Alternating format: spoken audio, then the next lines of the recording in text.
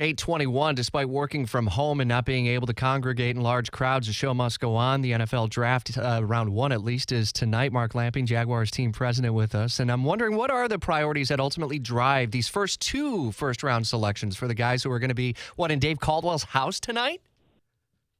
Well, that's a decision for Dave and Doug Marrone and Shad to make. I know they're going to have some great options in front of them. As I read through Shad Khan's letter to fans, I think yesterday when it came out, balancing the business side of football and what's happening with coronavirus and then the NFL's role, this is certainly an unorthodox sort of NFL draft. And I do wonder, what message did he want to convey to the community and all of Jags Nation? Well, I think a few things. One, he wanted to thank everyone for all the hard work. And, everyone's going through a difficult time, and everyone's had to adjust, and Shad wanted to acknowledge that. He also wanted to share with everyone his commitment to helping this community get through this. And, I think he's been a great example of how the private sector can partner with the public sector to get things done. And at the same time recognize that while things are different, we still have the opportunity to share some things that we've gotten used to over the years. And maybe we can use the draft over the course of the next few days to provide a little bit of relief. Absolutely. And Jacksonville has talked about maybe aggressively pursuing the NFL draft in future years. Does what's happened with coronavirus kind of have you think twice about that, or move more aggressively toward making a bid and a play for it in the future? No, I don't think it really has much of an impact on it. We certainly believe that Jacksonville can host a draft at some point in the future. We have work we need to do in terms of some of the development downtown before I think we'd be a real serious candidate. But there's no reason why, we can't, be a city that can host a draft. And we're committed to support that in every way we can and hopefully make it happen. Yeah, Mark Lamping, Jaguars president, is with us. And I was talking with CEO Dr. Leon Haley at UF Health Jacksonville about coronavirus and the antibody testing. And one of the telling things that he said is, we don't know what to do with the answers that we ultimately get with so much unknown. What steps, what conversations are you all involved in as you talk about training camp, the season, physical, social distancing? Can that happen in a stadium like TIAA Bank Field? Should it happen? Well, what we're doing right now is working on any number of contingency plans. I think we all wish we could predict the future, but, that'd be a pretty futile exercise right now. We don't know what's going to be happening 120 days from now any more than we know, what the world's going to look like 30 days from now. So, we've been focusing on those things that we control, taking care of our employees, supporting our partners and our customers, and trying to be a positive member of the community.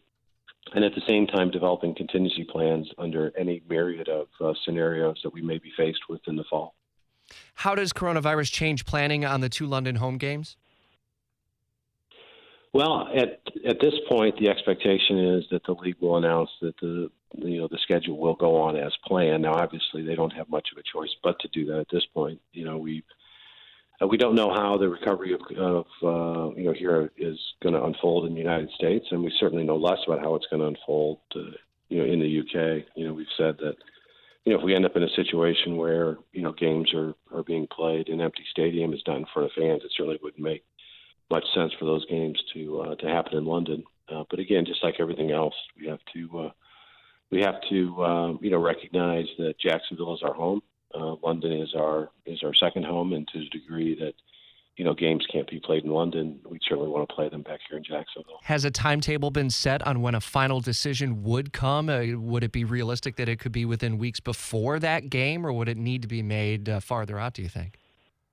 No, I think it'll be made before the season starts. I mean, I don't think that anyone would want to go into the season with that uncertainty. So the expectation is that the schedule will be released sometime in early May. I think that schedule announcement will include all the international games, not just the London games, but the games elsewhere.